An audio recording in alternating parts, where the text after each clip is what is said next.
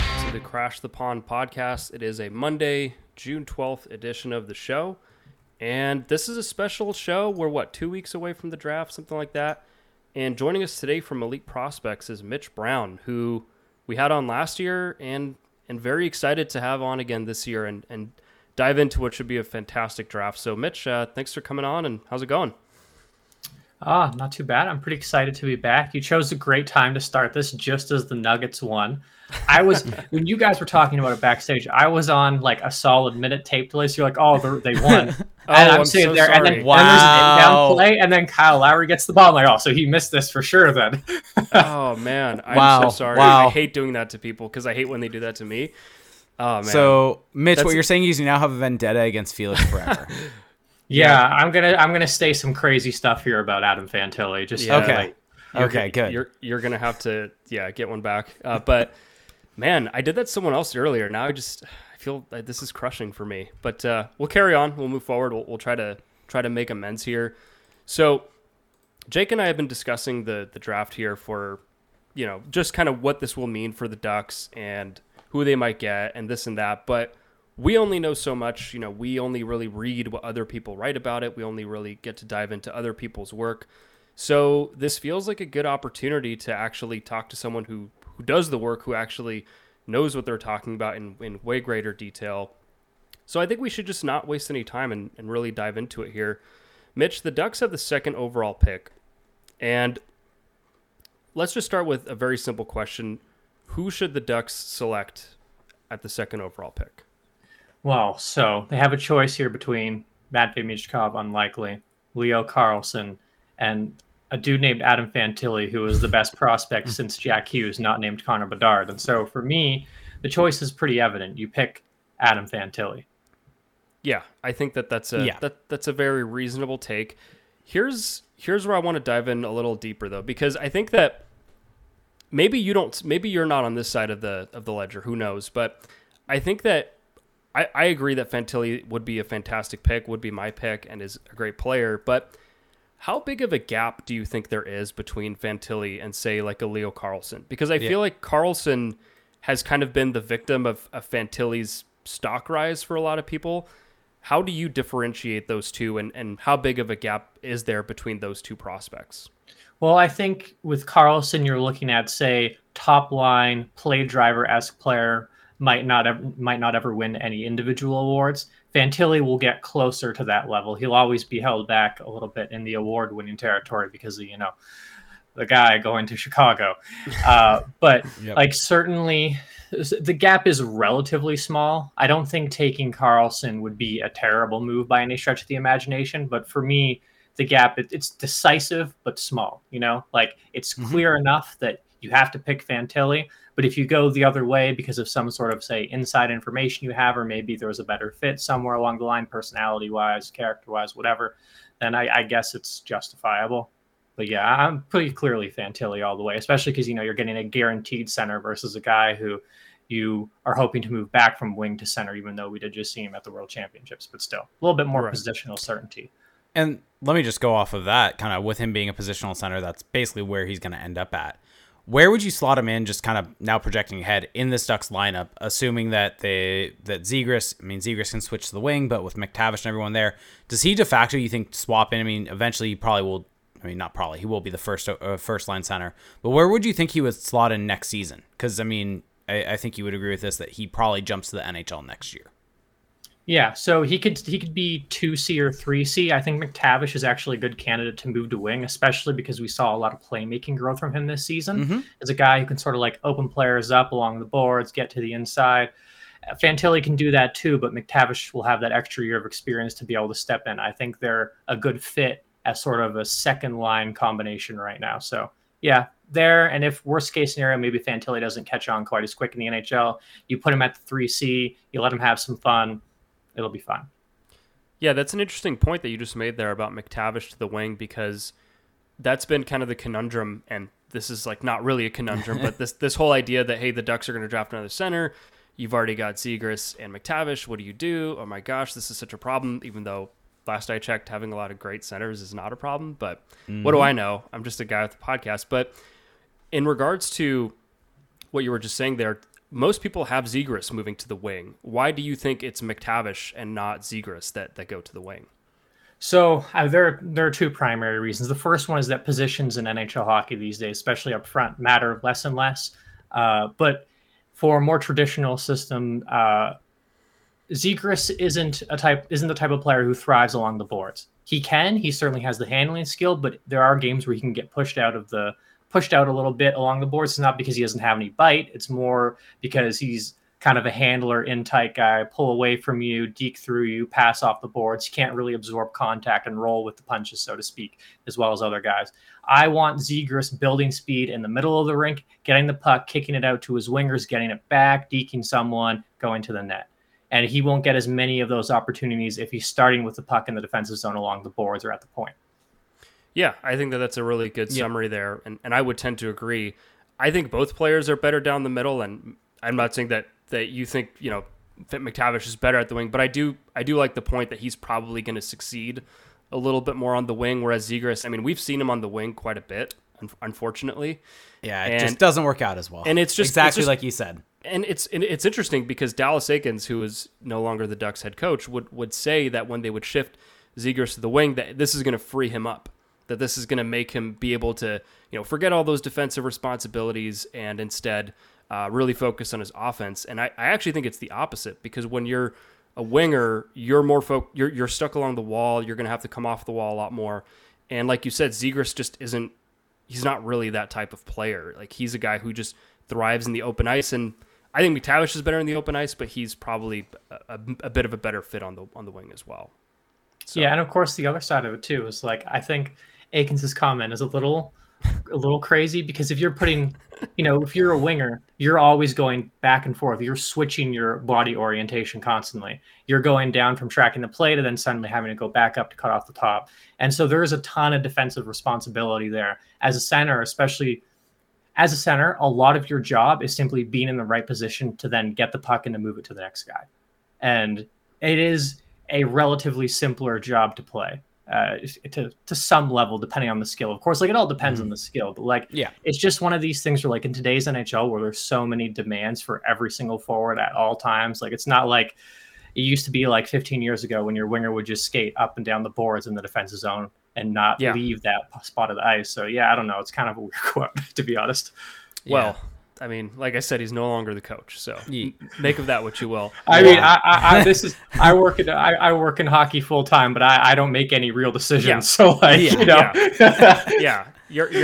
you're not casting any blame there. Let me ask you this though on Fantilli, because we've discussed kind of his point totals. That's kind of the surface level stuff that we've seen, and then we try our best to get some other information. But you've done a great job of scouting him, the scouting reports in the Elite Prospects Draft Guide, which I don't know, Felix, if you've mentioned it yet. Everyone should go check it out. Go check out eliteprospects.com. Go check out the draft guide. It's the most comprehensive thing that you're going to find for draft coverage, and there's so much great information in there. But what would you say kind of are the biggest talents that Adam Fantilli has, and maybe a couple of drawbacks, just to give people a little bit more of an in-depth information that they won't find from just more or less us talking about him, that you have that kind of more in-depth knowledge on? So Fantilli, high skill center, plays with a ton of pace, very aggressive, like just nonstop on every opponent, slamming them into the boards, slashing them, engaging them super early. Very good at getting pucks off the boards too. So something that you're going to see a lot from him when you watch him in Michigan or in Anaheim this year is he's going to get on guys early, drive them into the corner, steal the puck off them, beat the next guy with a pass or his hands, and then relocate for a return feed. That's kind of the standard Fantilli play in offensive zone play. Off the rush, the Trevor Zegras thing, build speed down low, kick the puck out wide, start give and goes, passing plays, staying inside space. He's one of the best off the pass shooters we've seen come through the draft in the last 5-6 years. I mean, players are just getting more and more mechanically sound at younger ages, but Fantilli stands out because there isn't a pass that he can't immediately fire on net. It can be behind him. It's a catch and release wrister. He can even add deception into those plays. So, like, he will get the puck and then quick handle, pull it in front of him, narrow release, fling it on net super powerfully.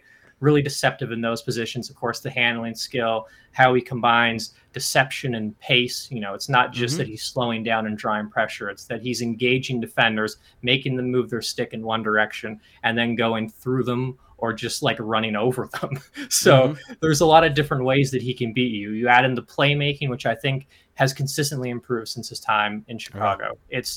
It's not just that he connects with open teammates, it's that he manipulates multiple defenders at a time to then create a passing lane. Do all of these plays work? Of course not. He's still learning. I mean, this wasn't the core of his game coming up, playmaking and deceiving. This is something that he added later. And so there are still some inefficiency concerns. That's kind of where it's all just inefficiency. You lose out on I don't know, 5% of the plays, 5% of the value that you could otherwise, because he just passes at the wrong time. The puck leaves the stick a little too early, a little too late. And then there's always the question of skating. I don't think it's going to be much of a problem. He generates a ton of power, but maybe if he doesn't have quite the same speed advantage in the NHL, he might have slightly longer translating, but we've already seen him deceive, so he'll be able to overcome that and do that in the NHL. I'm talking to the Ducks community here. They know what guy who is relatively slow and super deceptive can do already. So, he just has so many ways that he can influence a game, so much adaptability. That's really the core of Adam Fantilli. I guess you mentioned it. How would you compare him to a Ryan Getzlaf? Because I think that's just an easy comparison to make. This is a person that just retired, and we're transitioning out of that era, and the fact that Fantilli is a power forward, and that's kind of how he's being billed, the number one power forward in this draft. How would you compare him to a Getzlaf? So Fantilli definitely faster right away. You see his game is more built around speed than Getzlaf is. It's more built around shooting than Getzlaf's is. He does not have the same level of playmaking. And there's a chance that he never does. But I mean, he doesn't need to. He can still be a 100-point guy.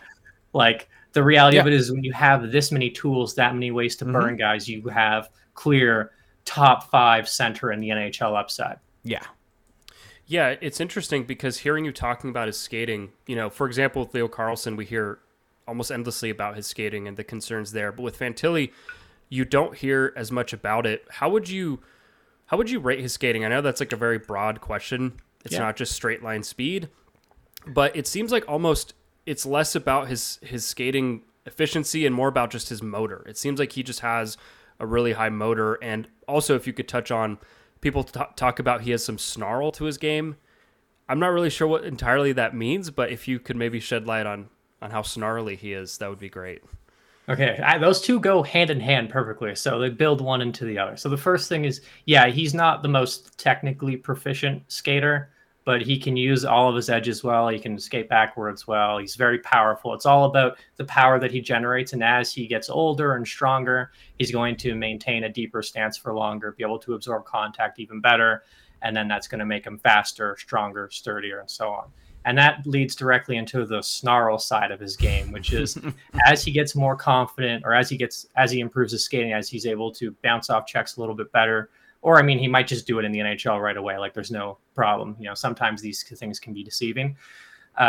He's got a ton of pushback to his game. You try to run him over, he throws a reverse hit. You try to talk to him, he slashes you. You go into the corner with him, he slams you into the boards, and then he tries to deke through your lifeless body in the corner. There's a lot of aggression to his game.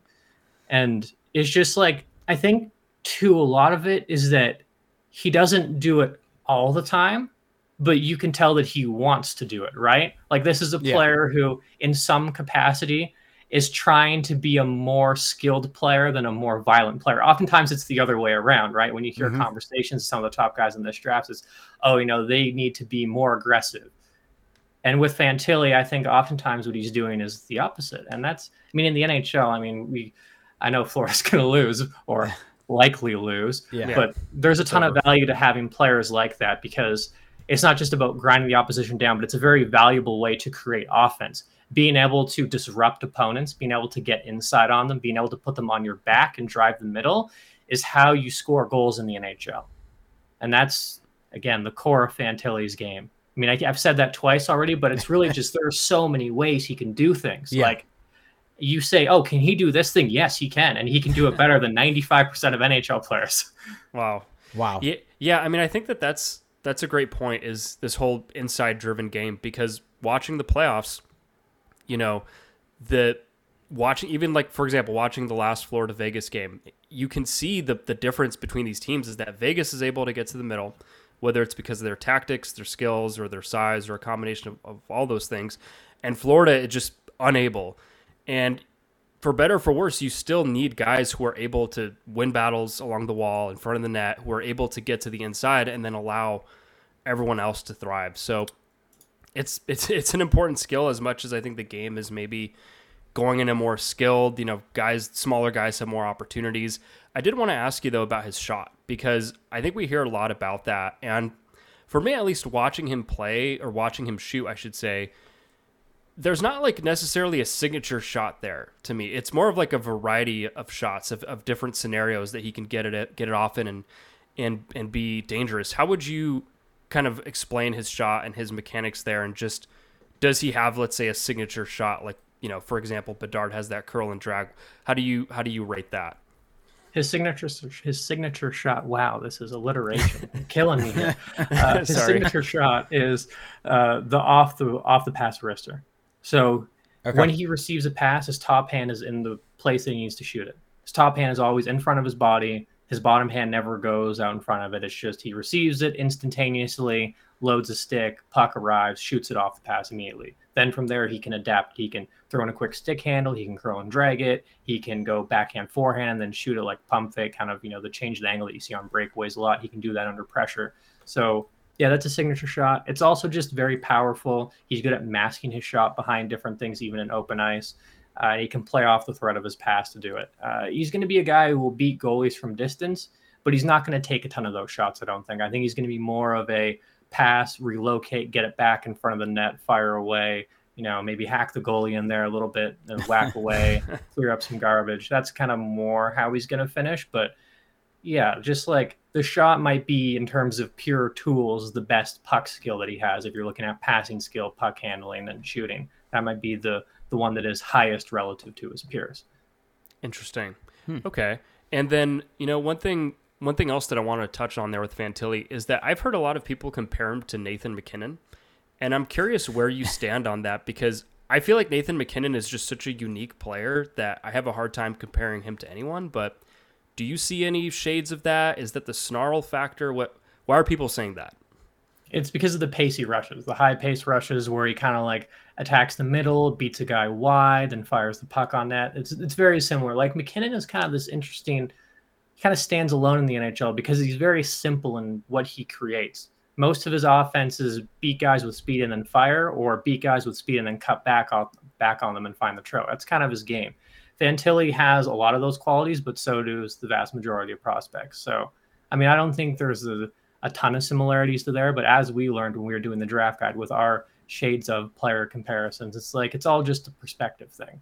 If you tell me that it's like, oh, we're stealing this component or that component, or we're using it under this parameters, then yeah, I can see it. But for me personally, it's not the first one that comes to mind. I think in terms of just like pure finesse, you're kind of looking at more of a Tage Thompson type guy. He can instantly pull the puck, get to the middle, he can shoot it off the pass, open ice deception, and then he's got a bit of an edge to his game. Maybe someone like Crosby or Malkin, someone like that, but nothing.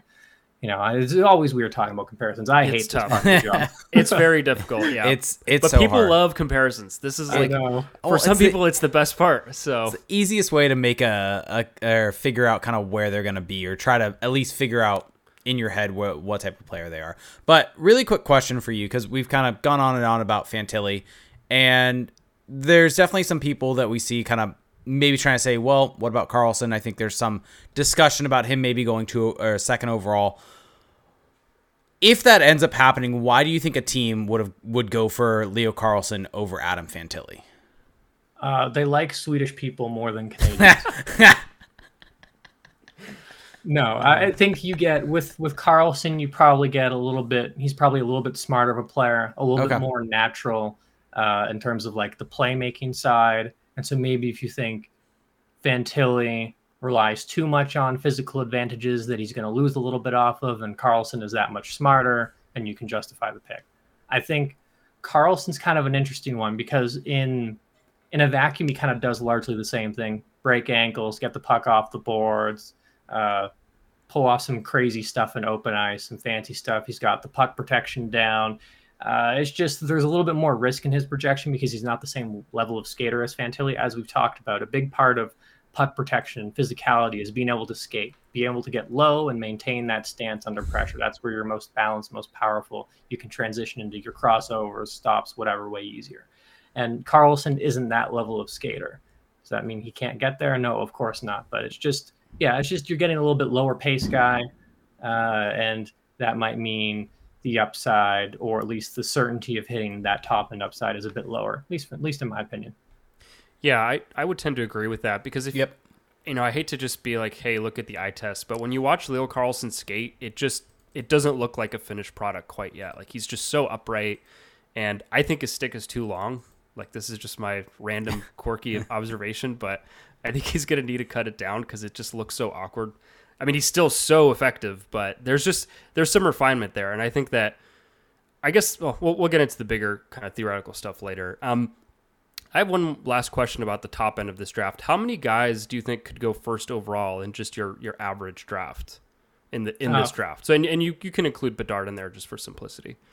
5. So Bedard, Fantilli, Carlson, Michkov, and Zach Benson. I think Benson is he's a better prospect than Shane Wright was. He's a better prospect than Uri Slafkovsky was. He's a better prospect than Owen Power was. And so, I think Benson belongs in that first overall discussion as well.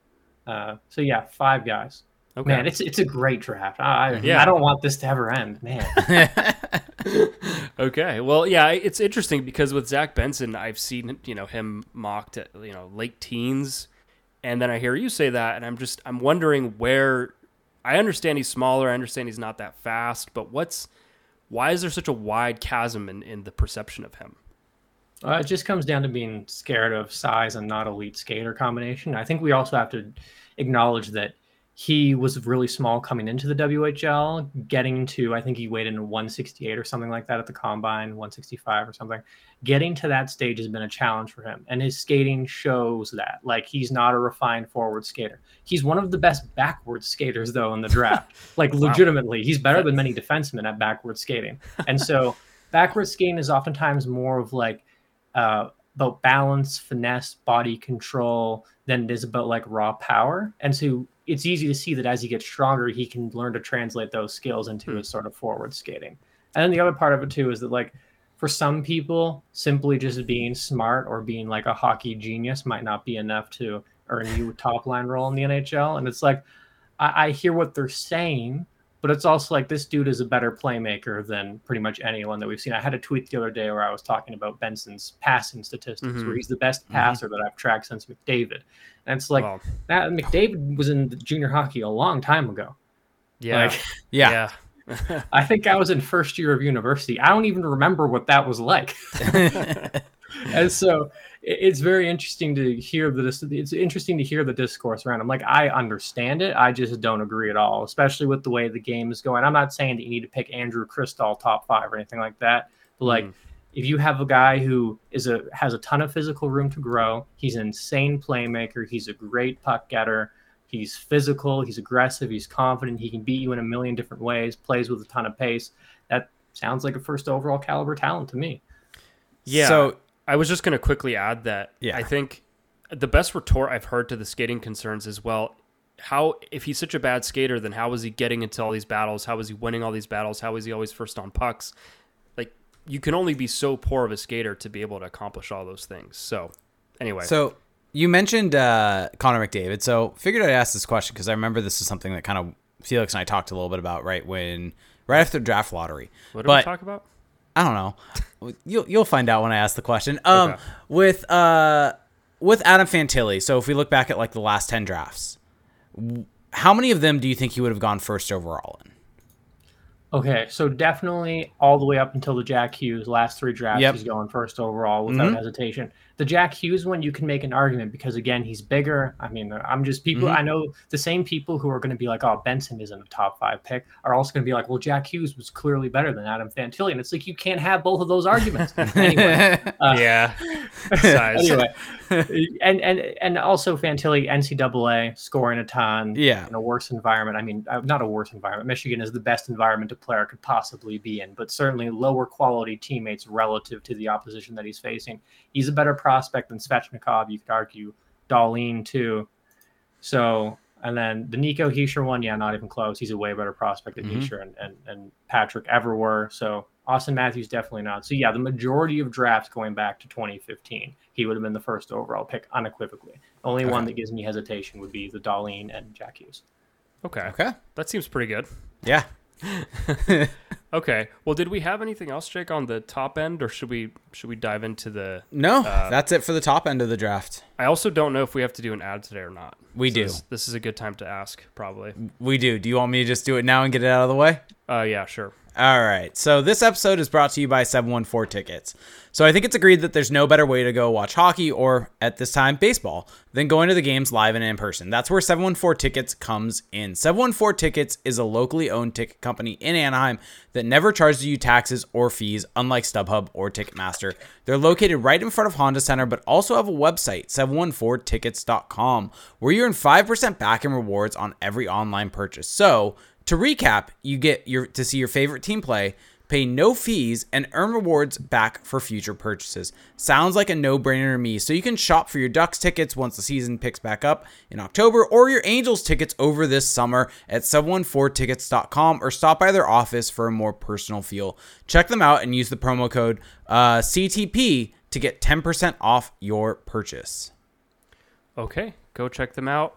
Now, let's talk about the kind of next part of the draft for the Ducks. So I think most people that listen to our show are at this point are pretty familiar with the top end of the draft because we've been talking about it for the longest, but it seems like, where would you put the line of demarcation in this draft where after that point there's just it becomes harder and harder to parse guys out? Like, is it after 20?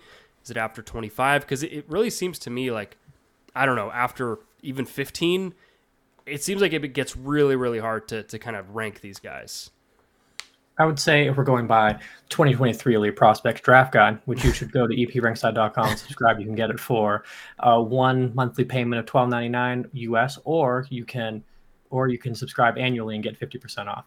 Anyway, so if we're going by the Elite Prospects Draft Guide, you would start at, say, 12 to the end of the first, even early second, is a pretty similar tier. You could argue Lukas Dragicevic in the top 15 if you don't care for skating issues. You could argue that Musty is a late first if you're concerned about more other things that people are concerned about with Quentin Musty for some reason. Anyway, so but more broadly, I would say it's probably from like 20 and on, it just becomes a total mess. The appeal of this draft is really the insane top end and the fact that there are about 60 guys who could be late first, early seconds, maybe 70.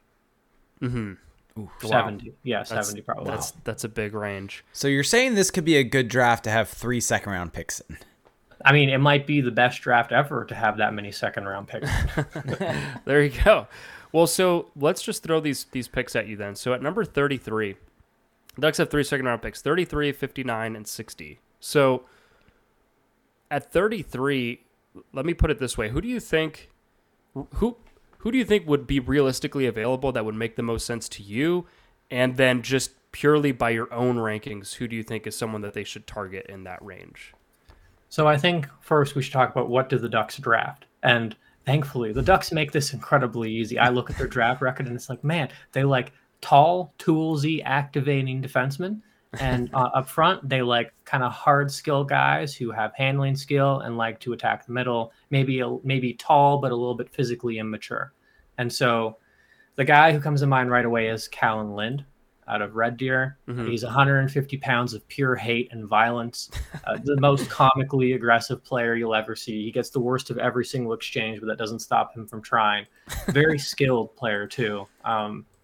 He sees his teammates getting open or trying to get open, but Red Deer isn't very good at that, which if we talk about Ben King, we can expand on that further. But he's not in a good situation to use his skills, and he was playing like 13 minutes a night, and he was still a point per game, and he's insanely aggressive, very physical. The Ducks have a track record of helping guys who are a little bit less physically mature grow into their body and show off their skills. See Connor Vidston this season, who was like 165 pounds at 6'3".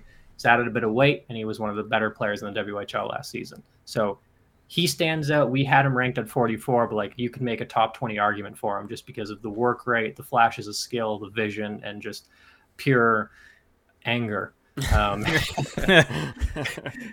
Danny Nelson. Danny Nelson also lands in that tier. David Edstrom as well. Kind of these big toolsy guys who have flashes of open ice playmaking, but right now their game is more of like attacking the middle. Those two guys are completely fine as the first pick of the second. Also wonder though if the Ducks might go, say, like really high skill forward, like maybe Bradley Nadeau gets there, who might have the second best shot in the draft. Maybe Nick Lardis is still kicking around as the sort of high pace shooter who can really break down defenders on speed alone. And then the defensive side, if Dragicevic gets there, he seems like a classic Duck target, tall guy who's just like insanely creative, was the hub of his team offensively, great at manipulating opponents, activating off the point. Sounds familiar, I know.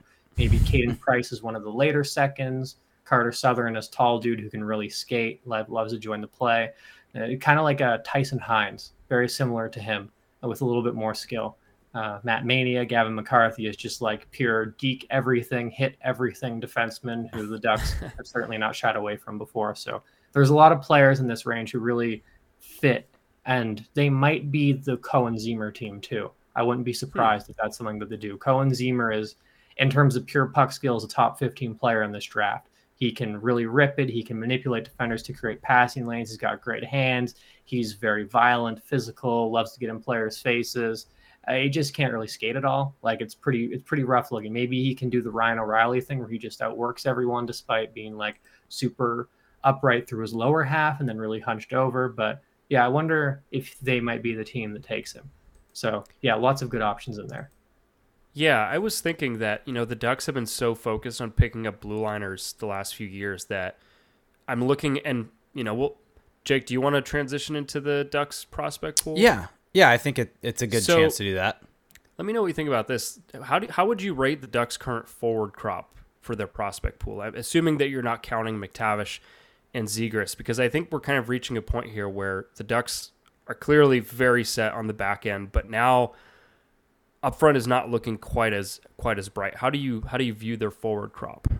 It's weak. You would like to see another maybe 2 potential play drivers in there. I think Vidston, Gaucher, Pastujov are probably their 3 best forward prospects right now, unless I'm forgetting someone. I mean, I guess there's Perreault, but the AHL hasn't really worked out for him. The AHL guys kind of hit a rut, I guess. Yeah. And so I might be forgetting someone in there, but like those are, anyway, that's kind of where they're at. And all those guys are more sort of at best mid-6 scoring guys who don't bring a ton of value outside, or they're third, fourth liners who bring well-rounded 3-zone play like Vidston. Yeah. So they need to add some talent there for sure. Yeah. Watching Gaucher play like in the Memorial Cup, I think he's clearly a guy that's going to play. I think that's why they drafted him, but it does feel like there's just not that much more meat on the bone offensively. I don't know how you view his offensive ceiling, but it doesn't feel like there's a ton there left to really add to his game.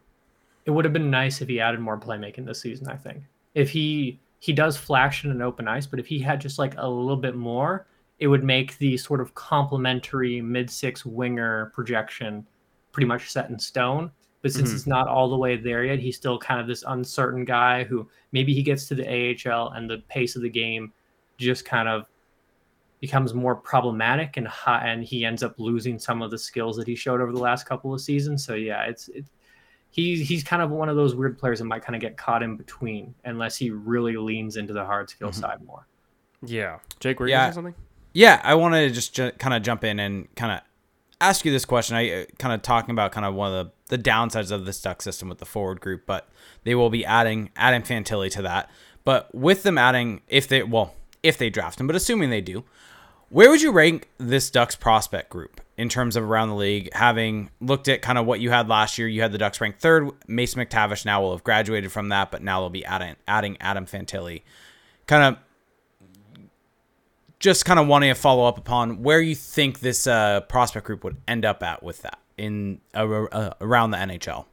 I still have thousands of games to watch before I can thoroughly answer that question, but I would say I figured as much. I would say probably top 5. You're getting you're getting an upgrade on McTavish, and all of your defensemen took gigantic steps. Like Minchikov became God. Zellweger was already God, and like you have Tyson Hines, who looks like a real NHL prospect. Moore looks like a real NHL prospect, and Jackson Lacombe took a really big step this season, especially in the second half. So, like those are all potential top 100 caliber prospects. You add Fantilli into that. Maybe Pashajov can sneak in there at the end, or Nathan Gauthier. So, I would say top 5, especially if they're able to add some skill with that first, second rounder. Then, top 5 seems likely. And I guess to follow up on that, kind of who do you see as the last year kind of the biggest risers and the biggest fallers within the Ducks system? Okay, so this is not including the AHL because I have not watched their AHL team. So completely fine. Leno, obviously, big riser for a lot of different reasons. Vidston, big riser here. This is a player who showed individual components, but this season he kept the strong defense, added some playmaking, became more deceptive, became a better skater. He looks like a real candidate to play in a bottom 6 role. Pachijov has shown a bit more nuance to his game this season, especially with Sarnia. I don't know if he's a big riser, but certainly a guy who I think is trending up. And then Minchikov and Zellweger have raised their ceilings and their floors for sure, just by the added defense of Minchikov and Zellweger becoming a better playmaker this season, despite shooting the puck more. I know it doesn't make any sense, but that's with Zellweger, you just can't predict these things. Yeah, it just gets more and more ridiculous. I feel like it was ho-hum, another 11-shot game for him. Like, what? What? Yeah, and then is that real? It's like he set up 8 shots too, and you're like, wait a second. He took 11 shots and set up 8 more. How does a defenseman do that? Do you think he's NHL ready, I guess? Because you probably have seen him more than most people have. Do you think he's NHL ready to make that jump next season? I mean, purely for selfish reasons, I would love to see him in the AHL just to see what happens. Okay. But yeah, he's NHL ready. He's an incredible rush defender. He's a great end zone defender. The breakouts have improved. He's become a better playmaker. The decision making is really strong. He's very decisive, very aggressive, never short on confidence. He's one of those players who there will be changes in his game when he gets to the NHL, but he'll make them instantly because it's Olin Zellweger. That's just what he does. He always finds a way to make an impact. So yeah, he's NHL ready. Minchikov is NHL ready. Okay. We'll see exactly where the skating ends up at the professional level. But yeah, both of them can play in the NHL next year. I have a little doubt about that. That was going to be my follow-up because I know Minchikov is AHL eligible next year. So if there's something for him to gain in the AHL, or he's ready to jump to the NHL right away. I would really like to see him maybe get a little bit of time. Maybe the preseason is all he needs, right? Just to see kind of like what he looks like in the pro game. But with the 67s, they play, they lose the Saginaw creativity and gain a little bit more traditional structure and positions and so on. And I thought Minchikov really thrived there. Like, it was a glimpse into what he'll look like at the professional level. So you see fewer dekes and more passing plays, give and goes, more kind of like creeping down the weak side, getting open for one-timers, it's Minchikov. So it's like creeping down the weak side and then make the other play back across the slot for a scoring chance, like as if he's on the power play. But and then the defense really improved too. He always had great play-killing instincts, but now he's refined that with better defensive skating, better positioning, more aggression. So yeah, both of them can play next year. Yeah, what did you make of the Ducks sending him back to junior last year? Because we saw him just briefly in training camp and preseason games, and he looked fantastic. Wasn't getting 11 shots on goal per game, but do you think that it was the right call? Do you think that he really benefited from that extra year in junior? You mean Zellweger, right? Zellweger, yeah. So not Minchikov. Yeah, the Zellweger needed this for sure. I think if they were to put him in the NHL right away, there's a chance that maybe you don't get the same level of rush defense and playmaking that he developed this season. And so it's one of those things that maybe it elevated his upside from number 2, number 3 to potential clear-cut top pairing, potentially number 1 defenseman caliber, because now he's got everything. So I guess he's only 5'10", but this is the conversation kind of Felix and I are going to have a bunch this summer, but kind of with the fact that they have Jackson Lacombe, who I think from what we saw at the end of the season looks NHL ready. Looks ready. Yeah. Minchikov, Zellweger. I think Hellison looked pretty close to that also from what we saw at the end of the season. Do you think they should just run out those guys next season and have Fowler and Drysdale also? Or do you think there's probably a need also to add maybe one more defenseman there to help out? You add one more and keep Minty and Lacombe and Hellison on a rotation, I think.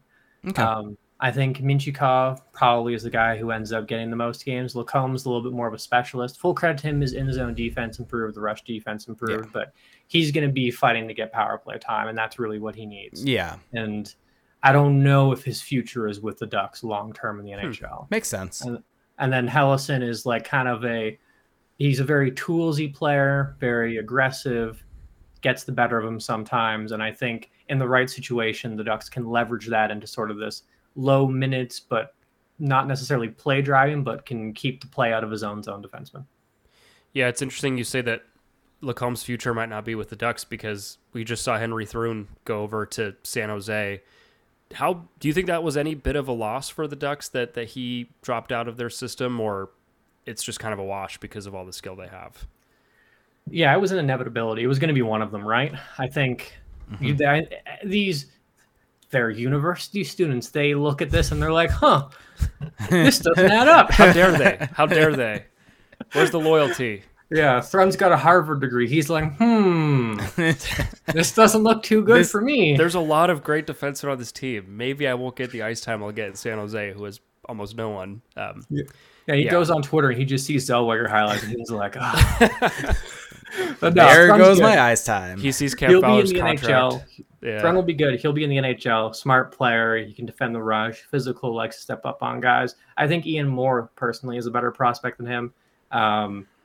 Thrun also might not necessarily fit what the Ducks kind of value these days with the more toolsy, mobile, hyper-aggressive players, and he's not that. He's more methodical approach. I think he's a good NHL player, but not necessarily what they've... he stands out in the Duck system as being a little atypical for what they have. Yeah, I would say on the tools side, he was probably the least exciting.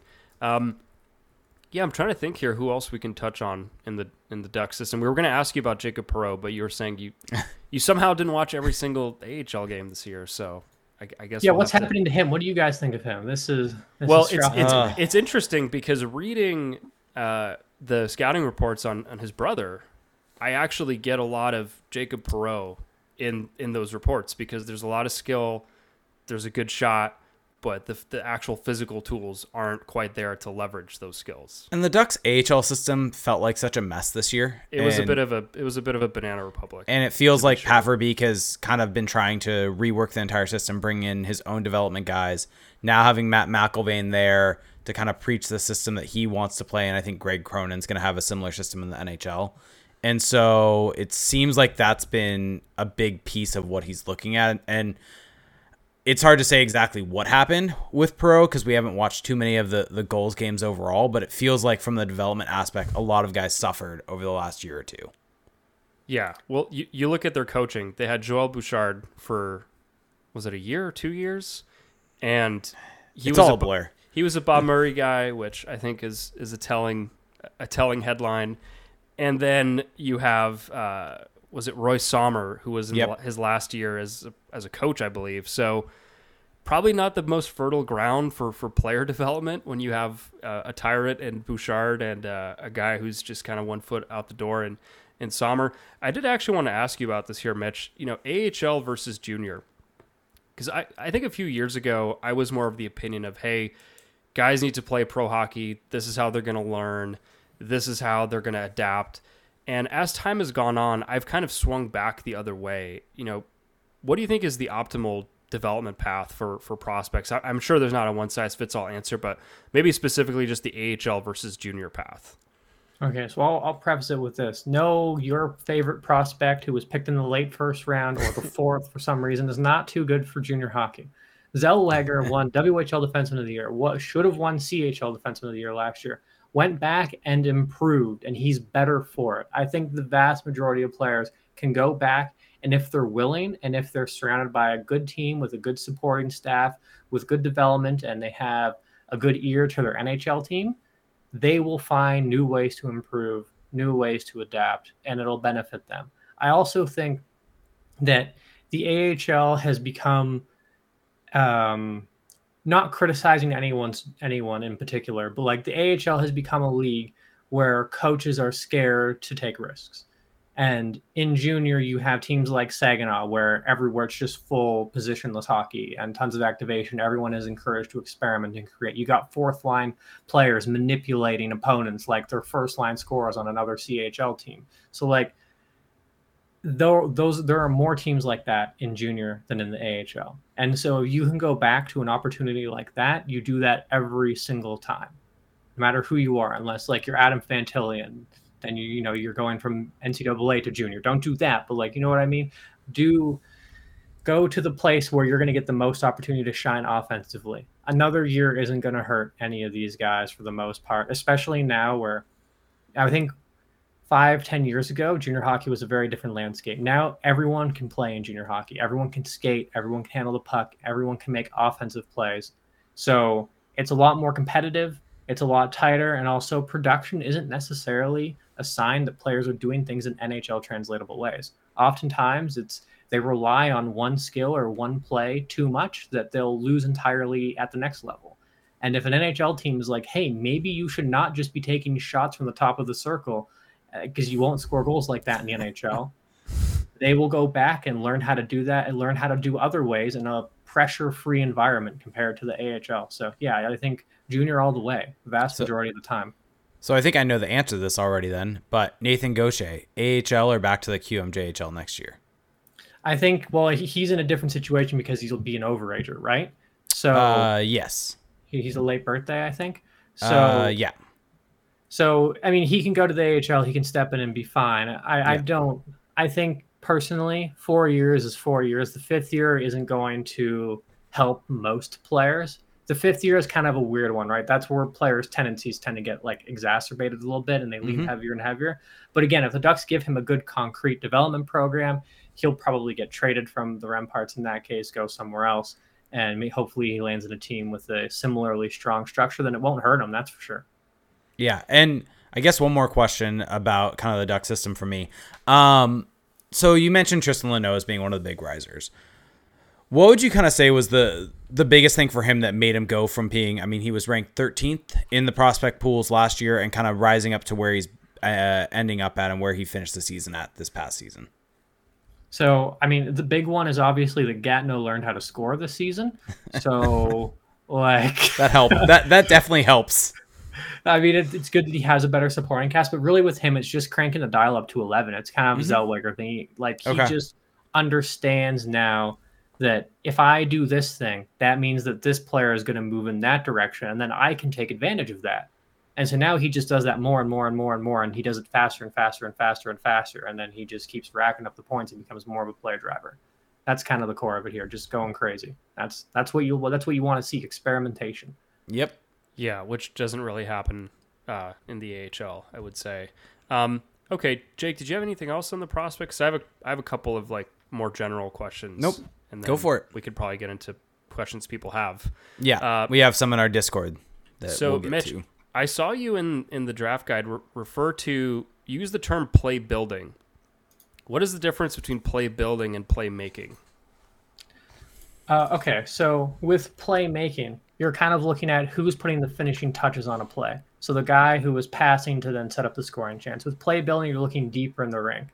You get a puck, you pass it out. The Trevor Zegras, what he does on his breakouts, that's play building. A lot of east-west passing, you're still advancing the puck, playing with pace, give and go sort of thing. And in junior, play building players are shockingly hard to find. There are a lot of guys who can sort of do the plays as a reaction, but there are very few players who can do them proactively, who can sort of, draw pressure and then pass the puck and then relocate and then do it again on the next touch as they advance at the rink. And so that's a big thing in today's NHL where everyone is supposed to get a touch in a sequence. Your defensemen are supposed to be making plays. Your forwards are supposed to be making plays. And so play building, you can also look at it as, say, the Trevor Zegras off the boards rush thing, where he kind of drifts wide and then he cuts back and finds the trailer.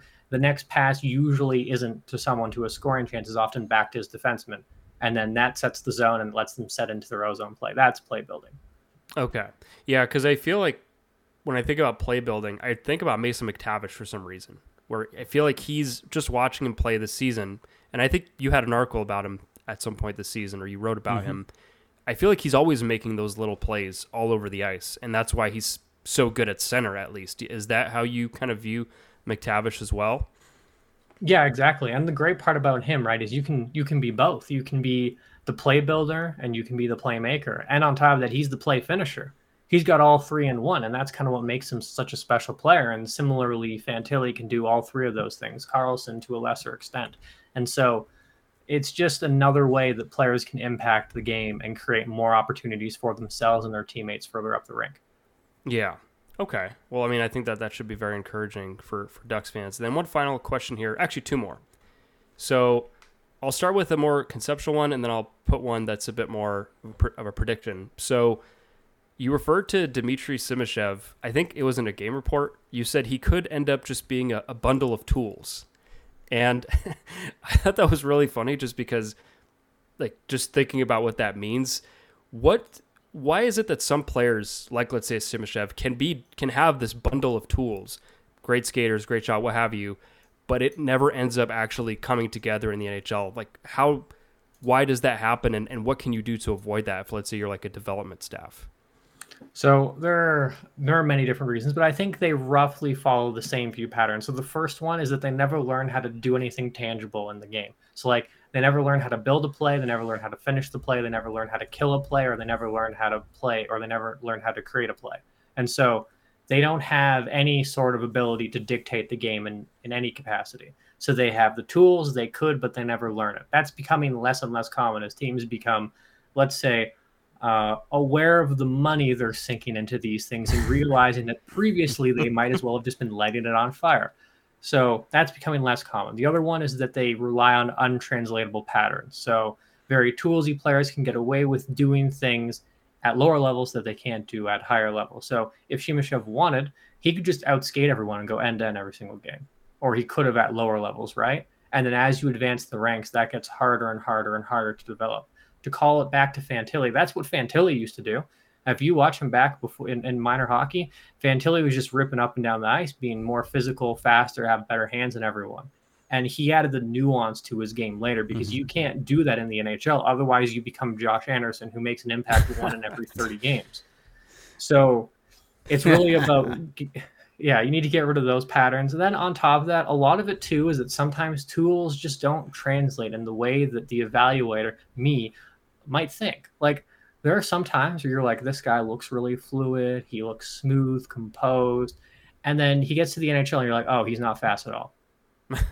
Like he just can't move at that level. Sometimes he can't think at that level. Sometimes he can't handle the puck at that level, and so on. There are just so many different things. Like it's very easy to just misevaluate things or just be completely wrong. Like I would argue that scouting is just being wrong and getting away with it. Like you call me in as an expert and it's like, man, I'm wrong 95% of the time.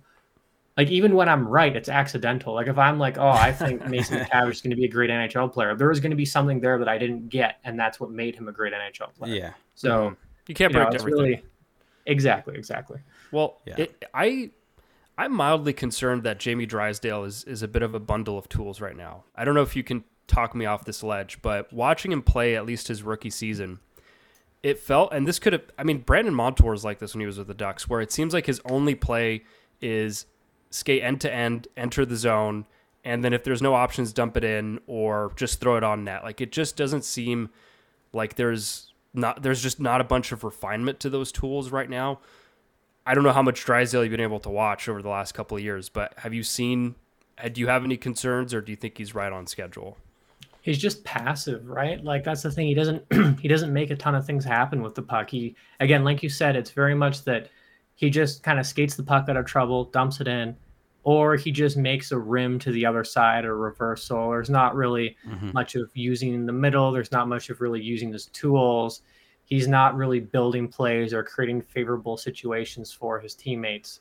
And so, yeah, right now he is kind of a toolsy project still. The other side of it, too, is like he could also just be this dynamic play creator that has been hidden by the fact that he's young in the NHL and, being honest, like in a bad environment. Yes. So, I mean, no one's fooled that this is, and no one's thinking this is a good environment. And we've talked so much about Dallas Aikens not necessarily being able to utilize guys properly. 100%. So, yeah, exactly. There's and always of course, that. the other part of this too was what was Drysdale and Jr. and you could argue that he had the same issues. So to some degree, you would like to see improvement, but he's also very much learning on the job in an environment where he probably shouldn't have been in. And then yes, in the worst possible situation you could be in that environment that you shouldn't have been in the first place. So, cut him some slack, give him a couple more years to kind of see where he's at. But I think in terms of, is he a 6th overall pick caliber player or tracking as someone who's going to be a top pairing defenseman at this stage? Maybe not. Yeah. I think that's fair. And like you said, it's not entirely his fault. Like the environment, the fact that there was a pandemic that shut down his league, he had to play the AHL, that there's so much there. Mm-hmm. We could do another podcast on that. But my last question here before we do listener questions, this is for the fans. This is for people who probably want to think about this. Kings versus Ducks over the next 5 years. Who is better positioned, do you think, to win the Stanley Cup over the next 5 years? The LA Kings or the Anaheim Ducks?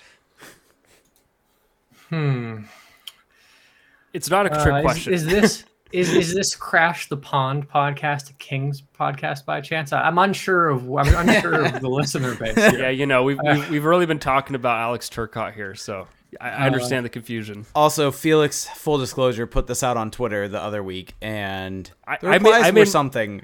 I made my opinion known, and Kings fans did not take well to it. I was in the Twitter vortex for a few days, just stuck to the algorithm. But my own opinion is that I think the Kings are kind of tethering themselves to, like, they're not letting it play out further with their prospects, and I think that might be hindering their progress a little bit. Yeah, that's so I don't get killed. I would say yes, that is the correct idea. I 100% agree. And no, I'm not being prescient of this. But okay, in all seriousness, you can disagree. In all seriousness, how many of their prospects have developed at all?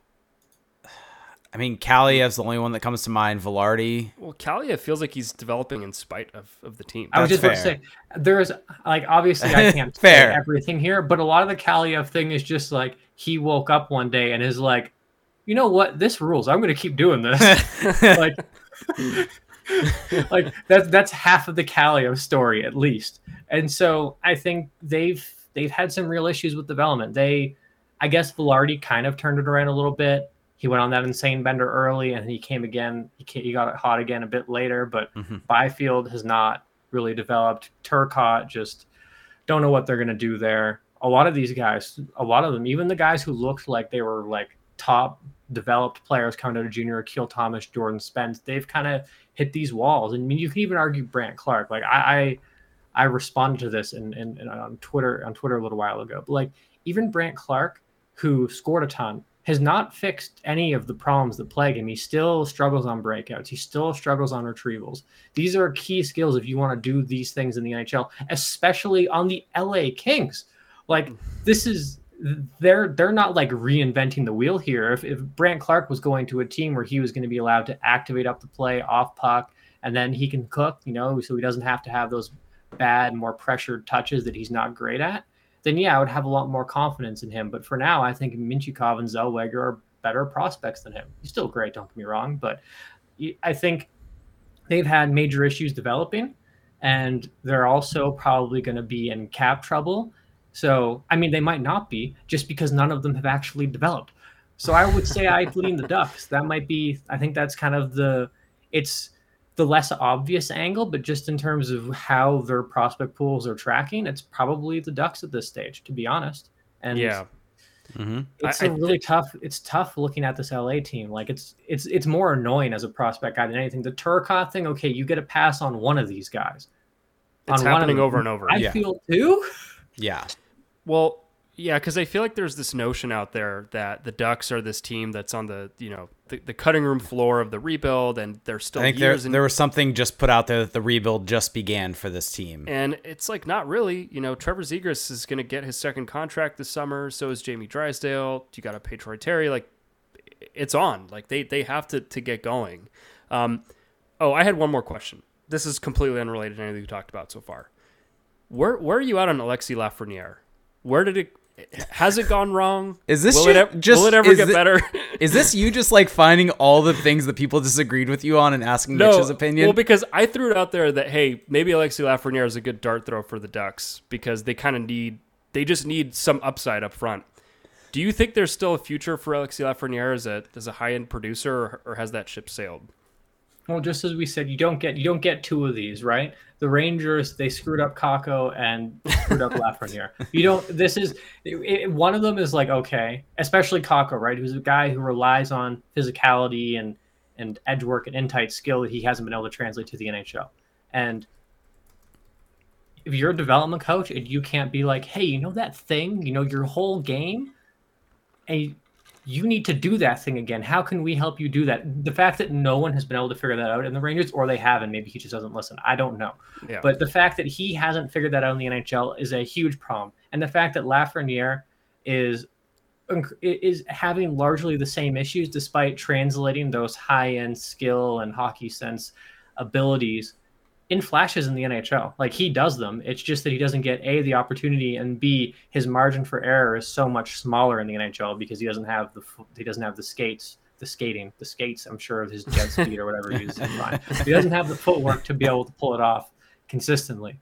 And so there are different ways that Lafreniere can go in the NHL, right? He can lean even heavier on the deceptive, the manipulative, the Trevor Zegras style, where you're just throwing stuff out there constantly and trying to see what works and trying to deceive and break some ankles. And that's what you want Lafreniere likely to do. But I'm sure the Rangers are being like, maybe you should just get faster and eat better. And, if he goes to a different team, he's going to be great, I think. But the Rangers here, they've lost all plausible deniability here. They've really messed this up. Do you think he would have benefited from going back to Rimouski, or it's just something went wrong in the pros? Like, he should have been in the pros, but it just went wrong. He should have been in the pros, just not on the Rangers. That's my take. Okay. Fair enough. I think I speak for everyone when I say, man, sure don't like the Rangers and what they're doing these days. It's just such a well, yeah. Now Peter Laviolette's going to come in and fix Alexis Lafreniere, I'm sure. This is going to go great. It's just a shame because he was such a fantastic prospect, and I just hate the whole bust narrative around him because I feel like it's not his fault. Anyway, Felix, you're getting torched by our Twitch. Why chat, am I getting torched? Torched. I'm asking questions. I'm just a guy asking questions. You're getting torched. Okay. All right, we're gonna get into some questions though. I think just with the amount of time, and Mitch, you've been so gracious with your time. We'll just stick to our Discord questions. Just get a couple in here. But T-Bolt asked this question, and I may butcher this name. I don't really know. But why is Grayson Sachin so divisive? I've seen him ranked anywhere between 13 to 116. Obviously, those are outliers, but still, that's a big difference. Also, would he be a good fit for the Ducks? So I personally think, as the person who ranked him 13th, that everyone else is stupid. They don't know how to scout, and you can radio this. Cook on him. I think it's because he's 5'10" and 150 pounds, and his game is crashing into people and breaking their ankles, and he plays a game that has very little room for error at the next level. I think he's a super high skill, slippery guy, very smart. He can beat you in a ton of ways. Has the full offensive toolkit in the NHL. And I'm glad that someone asked this question because I was writing his article tonight for Rinkside. That's supposed to come out tomorrow morning. There you go. There's no way I'm getting it done now. But anyway. Sorry about that. Yeah, whatever. It's all good. I think he's a pretty clear top 15 talent this year's draft. But I do acknowledge there's a lot of risk to his projection because, he doesn't have the same profile. And there's always the chance that he goes late in the draft and maybe he doesn't get the same resources put into him as he would if he were a first rounder. So I think it's just a size and skating thing. Okay. Olaf is Berserker asked, looking backward, how would you rate, and this is for you, Mitch, obviously, Pat Verbeek's draft last year?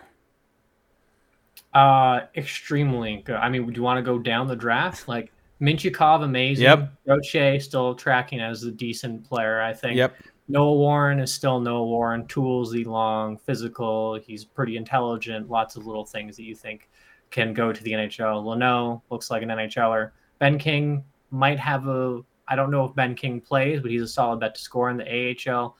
Vidston could be a bottom six guy. Callow is kind of Ben King-esque, but has higher end flashes in the USHL. Big deaky guy, but he can actually manipulate opponents and create favorable situations. And the goalie, I have no idea. So I think in general, this is probably a solid A draft, especially because it fits what the Ducks are trying to do. Was that Budiets? Was that the guy they took late? No, that was 2 years ago. Oh, okay. The Russian. No, they took him last year. They took Budiets. Oh, okay. Year. It was Alexander the year before.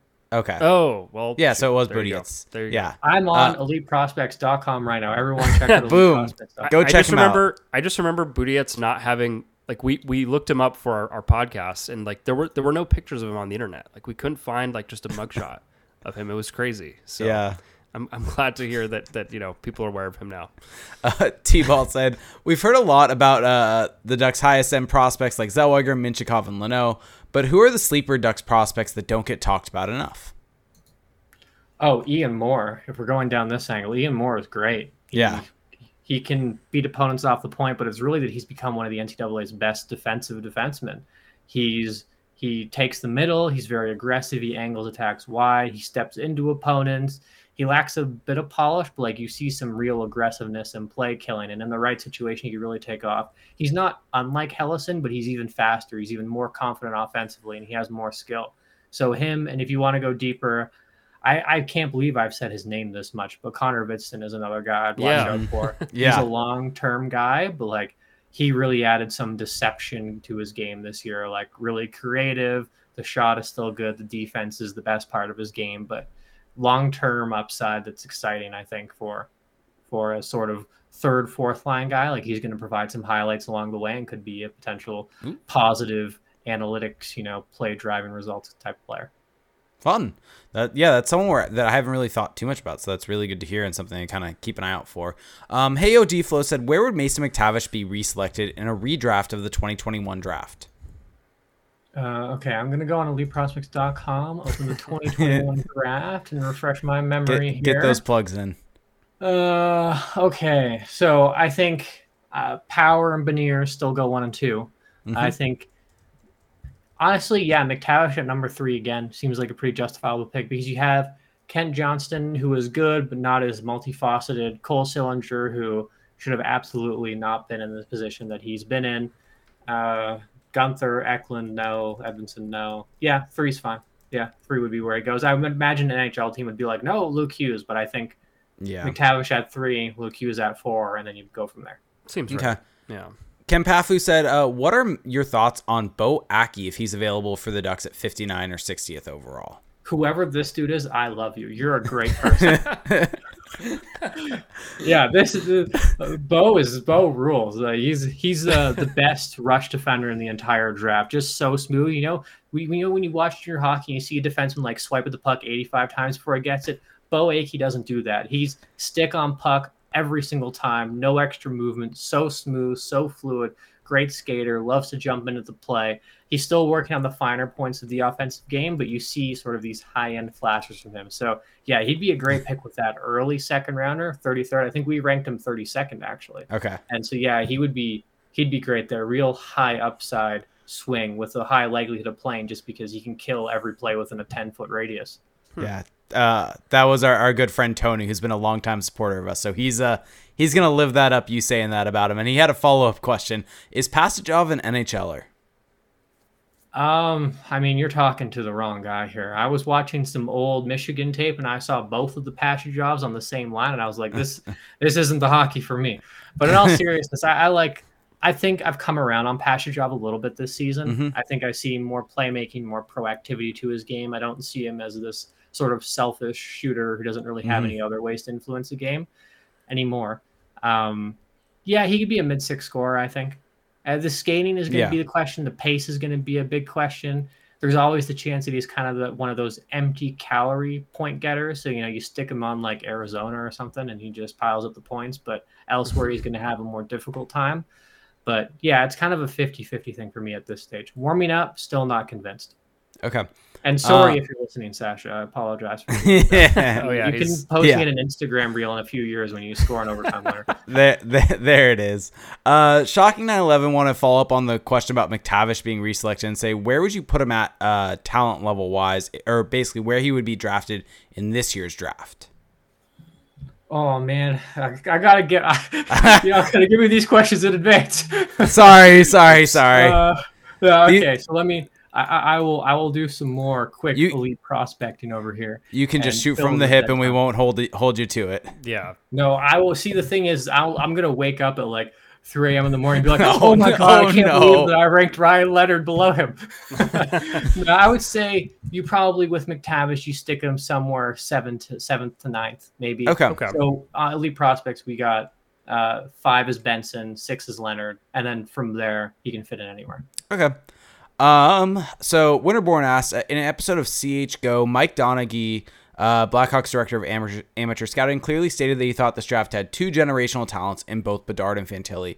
What are your thoughts on this, and have you heard this statement or sentiment echoed elsewhere? Yeah, it's true. I think so. I think maybe not generational, but certainly like a guy who was great top end pick. It's really just semantics though. So like certainly, he's one of the best first overall, or one of the best prospects we've had in recent years. Clearly a first overall caliber. So yes. Okay. And we have 2 more questions, and then we'll get on out of here because I know it's starting to get late for you. Ferducks asked, the Ducks were able to select or able to pick Zellweger in the second round in large part because he was very young for his draft class and therefore a bit further back in his development. He definitely would have been a high first-round pick if he was a week younger. Fell into the following year's draft class. Any players that might fit that model in the upcoming draft?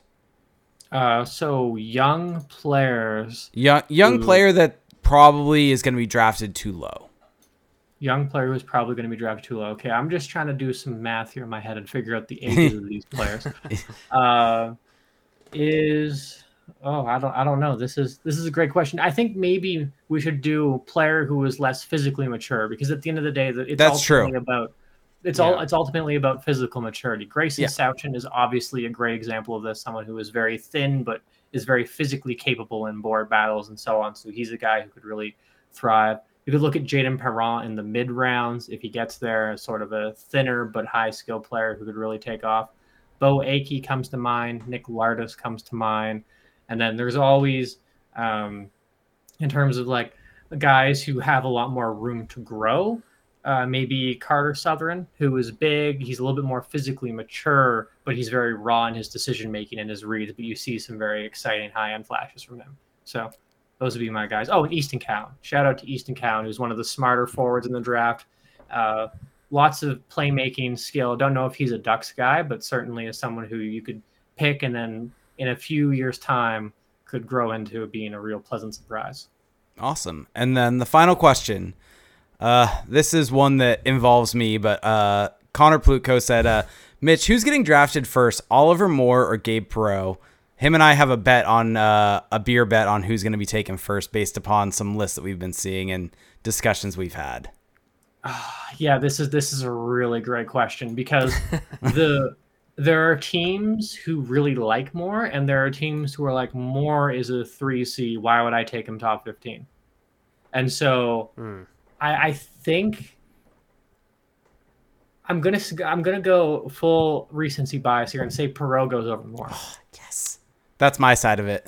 Oh, that's right. Okay, Jake was saying that. Yeah. Which prospect do you prefer out of the 2? Well, I think Moore could arguably be the best prospect out of the development program. I know he doesn't have the scoring totals, but certainly in terms of skill, he's right there with Leonard, Perreault, and Smith. It's more of like he doesn't have the perfect ideal situation, and his game can be a little bit hectic and pacey. But with that level of skating, that speed, that work rate, he's a very Dylan Larkin-esque player. So you're going to have to teach him sort of the nuances of like how to use the speed, when to cut back, when to drive, how to get pressure on his back, how to manipulate opponents. But like he can do all those things just at a little bit less frequency than his line mates. So yeah, I mean, I see a top, you could pick him 6th, and I think that would be a great pick, to be honest. Yeah, I mean, he's probably just going to be a third liner because I like him. So, that's the way the world works, right? It's all about me. But his skating is so impressive. Yeah. It's crazy, man. Like the speed that he generates, like some of these, I was going through just like watching Oliver Moore speed clips that I have saved. And it's like this guy is like 5 meters in front of him. I guess like 12 feet to do this thing. And like, he'll just, or whatever it is, I don't know, 15 feet, whatever. And he just like overcomes the deficit like instantaneously. Like he just teleports on people, and it's like out of nowhere, and they don't know what to do. It's really jaw-dropping watching him skate. There's a lot of prospects in this draft where I watch their clips and they do something that's just like wow, I've never seen someone like watching Michkov like assist highlights. Yeah, we haven't talked about him too much, but yeah. We haven't talked about him because I don't think the Ducks are thinking about him very much. Nope. But his assists are just something else. Okay, we should probably stop it here. Well, before we get out of here, Mitch, you should tell everyone how they can support you, where they can find you, things like that. Plug away. So you can follow me at Mitchell Brown on Twitter.com. I've been posting videos of prospects lately, just using all the clips that I've saved over this season, and then also some stat stuff. And then you can go to epringside.com. We're posting breakdowns on players. We'll have a video on our YouTube channel of Fantilli at some point. I think it'll be David St. Louis who does it. And then we also have a draft guide that is 1,600 pages. Some might say that it's too long, to which someone who wrote a lot of it, I agree, but also I'm not apologizing. And so it has a little bit of something for everyone. If you want kind of like a draft guide that just gives you a brief preview into what the players do, most of the profiles are built like that. If you just want how good are they tools wise, we have all the players have grades, all 400 and something of them. We have all the information you could ever possibly want, I think. And if you still want more, you can go to the Game Reports or you can just message me or whatever. The draft guide is available with an Elite Prospects premium subscription, which is $12 per month. Or if you sign up for an annual subscription, which also gets you EP Ringside and all of our written work, that is great. And I would highly recommend checking it out. You can get 50% off. Draft guide comes with it. It's a great deal, in my opinion. So I would really appreciate it if you check that out. Yeah, I mean, just to vouch for Elite Prospects, because seeing what's going on today with some of the layoffs around the sports media world, Elite Prospects to me, it has become the number one place where I go for it's the go-to for me. Yeah, like all you guys are missing is a podcast at this point. Like that's the missing link, and you've got the trifecta. Like you've got me on the hook permanently if that happens. But all kidding aside, like the draft guide is so detailed. And like you said, there's something in there for everyone, because if you're someone who just wants quick, digestible information, it's there. You've got rankings. I love the rankings of each tool. I think that's fantastic. But if you really want to get into the nuance, you've got the game reports. You can really get in there. The players have their quick hitting tools, and I think Fantilli's one of them was got that dog in him. Yeah, I love that one. That's my favorite one. And then EP Ringside. I mean, the articles that are going up there constantly, and it's not just the prospect world, but the NHL world. It is absolutely worth it. So can't vouch for that enough. But on that note, so Mitch, thank you so much for joining us. We really do appreciate it, and hopefully we'll have you back on. It won't be a year this time. 'Cause I think, has it been a year or is it 11 months? I don't know. It's something like that. It was when my internet was out and I was in and out, and it was just YouTube for most of it. It's a good time. It's a good time. Yeah, that was fun days. But don't mind me. I was just sitting there waiting. It was raining for 11 months, looking at my window longingly, wondering when Jake and Felix would message me to let me come back on the podcast and share all of my thoughts. It was a really tough time. Well, I'm sure. To your credit, we have people saying that you need to become the third member on this podcast in our Twitch chat. There you go. So yeah, we're gonna get phased out pretty quickly here. Yeah. This is why I'm not starting a podcast, so I have time that I can join you guys. Yeah. And on top of that, I don't want to be another white dude with a podcast. But that's not weird or that. That's a great point.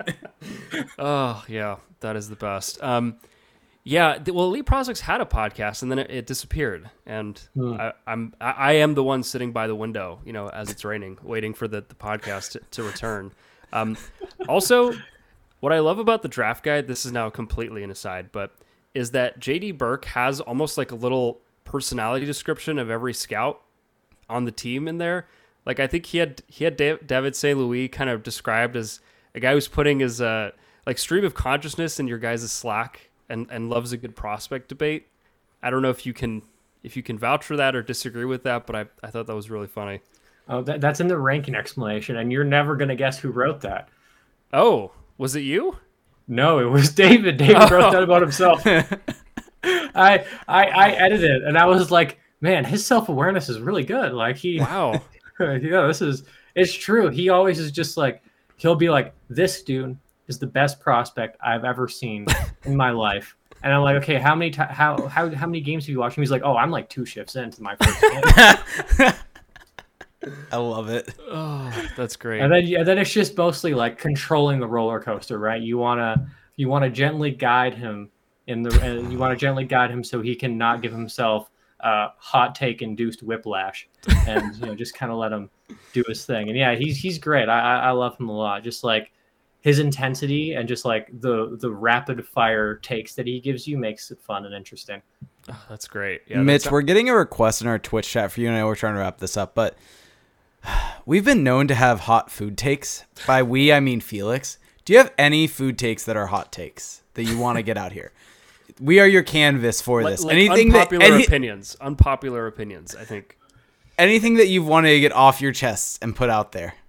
Yeah, okay. So oatmeal is the worst food that has ever existed. Oh, that's a good one. That's a fantastic one. So oatmeal is just like, that's a good one. Imagine if you just like picked up sludge from the bottom of the ocean. You're like, you know what? I'm gonna put this in the microwave, and then you eat it. Like, this is a sign that you can't cook. If you're a big oatmeal person, as someone, I love cooking. It's my thing. I cook multiple times a day, and you know what is the one thing that I will never cook? It's oatmeal. What about overnight oats? It's the same thing. Like the ones where you eat it cold. Yeah, exactly. You just put it in the fridge and you eat it cold. You let it sit overnight. That is the most disgusting thing I've ever heard of. Man. My partner, I feel attacked. My partner is from Denmark, the country of eating nothing but oatmeal and potatoes. Oh wow! And she did overnight oats, and she's like, "No, this is a bridge too far for me. I can't do this." And I personally, I think oatmeal in general is a bridge too far for food. You can do anything with food. You can eat anything you want. You can put mustard on tortilla chips and then put chocolate on top of them and eat it. I think that's disgusting, but I won't judge you for it. But oatmeal, man, you just can't. And then people are like, okay, this is the best part of the oatmeal people. I told you, go off. They're like, let him okay, cook. you know what I'm gonna do with my oatmeal? I'm gonna make it distinctly not oatmeal. They're like, hey, I'm going to put 3 tablespoons of cinnamon in this. Yeah. I'm going to put a bunch of chocolate. I'm going to put a bunch of peanut butter in it. And then it's just like, just make a cookie. Just make cookies. That's what you're trying to eat. That's what you want. It'll be same caloric intake, the same macronutrients. Just eat that instead. Wait, so do you hate oatmeal cookies then? No, I love oatmeal cookies. It's the only practical use of oats. Okay. It's the only way that oats should be used that I haven't currently, oat milk? Or maybe there's something else. This is an all-time crash the pond moment, I think. I mean, I haven't even. Oat milk rules. Yeah, oat milk is good. Okay. I mean, I have an even hotter take food-wise. I Go feel for like it. The oatmeal one was met. Okay, so this is a classic one that is going to piss off a lot of people who are into hockey. But you know what? What absolutely sucks? Steak. Steak is terrible. Steak. Wow. People go out and they're like, you know what? I'm gonna have. I just really want a $200 steak, and it's like. Okay, first off, it all comes from the same animal. Wow. Second part of it is, anytime you go to a restaurant, someone who has worked in a restaurant cooking steaks, no one knows actually how to cook a steak. That is true. That is a fair point. That is true. I remember, and on top of that too, people actually don't know what they want in a steak. I'd cook a steak. Perfect medium, and they'd be like, this is medium rare. I don't want this. And it's like, no, it's a perfect medium. So what you wanted was medium well, and you wanted to pretend. Actually, I've shifted my argument. I'm just reliving all of my restaurant. There's a lot of issues here that yeah. This isn't all about steak, it seems. We're your food therapy right now. This is deeper. So people go in, they're like, you know what, I'm staying there over the charbroiler. I'm 20 years old. I'm like 9 hours into my shift. I'm wearing a ball cap because it doesn't fit me. I'm sweating. People are yelling at me constantly all the time. I've cooked 500 steaks. Every single time a steak comes back, it's the only time that I actually cook the steak to the right temperature. And somehow they're mad at me for it not being right. And then you have people who are like, you know what?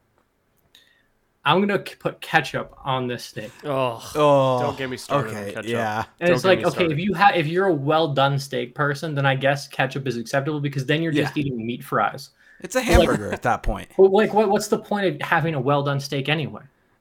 There's none. And there isn't. No. And you can just the only acceptable, and I'll take this. The other acceptable uses for steak, or the only acceptable uses for steak, are generally if like you make tacos with the steak. You do something nice with the steak. Okay. You cut it up into pieces. You fry it up nicely. You put a nice sauce on top of it. Then you eat it in a tortilla. That's good.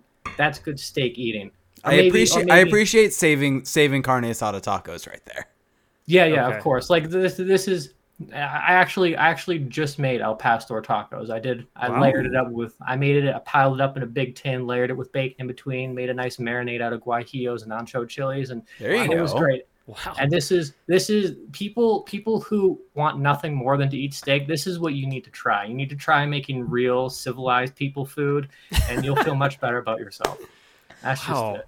Man, I might go make some overnight oats after this. That was a heel turn. I was on board with that. I don't even know where you live, Jake, but you'll just wake up in the middle of the night. I'll kick in your door or something like that and be like, no, don't eat oatmeal. I'll be checking the ring all night. Don't worry. Oh, I had a question for you, actually. I was just in Canada. I don't know if you're a candy person, but how would you power rank like Canadian candy, specifically like the chocolate bars? Because I feel like, Coffee Crunch, Arrow, like there's a Kit Kat, like there's a lot of different types here, and I'm curious what's the consensus here. People need to learn how to bake stuff. That's my thoughts on that. Okay. People need to learn. People need to learn how to make like cookies or something. I can just, I got so many recipes buried in this brain. All I think about is food. It's all I know. Wow. I wake prospects up and food. Prospects and food. Literally every single day is what can I make for food? What unreasonable take can I have about prospects? And then it sounds like this podcast was meant to be today, basically. This doesn't sound that unfamiliar, honestly. If I have to rank them, though, I would say you're probably Coffee Crisp is actually good. Okay, that's a good take. Coffee Crisp is the baseline. We'll go below or above Coffee Crisp. Oh. Arrow definitely below. Definitely below. I don't know if I agree with that, but continue. Crispy Crunch definitely above. Okay. Is Mr. Big a Canadian thing? I don't know. I was in Montreal, so I don't know what's available there. I've never heard of it, so sure. Yeah. Okay, Mr. Big is definitely below. Caramel below. Wow. Below. Okay. Anyway, this is your ranking. This is your time. I'm not going to step in. I mean, really, all of these though are kind of mediocre. Like, they're all better than American candy. I promise you that. You can eat them and you can feel better, momentarily, but then you're just going to be like, I should have just had something better. Yeah, that is true. I bought a bunch at like the dollar store in like on the roadside in Quebec before leaving, and now I'm eating them and I'm like, why am I doing this to myself? Why did I buy all this? But it's okay. It's better than the candy here. The American candy is just not all that. European is way better. European chocolate. They got these. So if you go to that's fair. You can get like these Marabou bars is what they're called. They're gigantic and they're cheap. And they have like Oreo ones. They have Dime, which is like a score kind of thing. Okay. And the chocolate is way better. They're way tastier.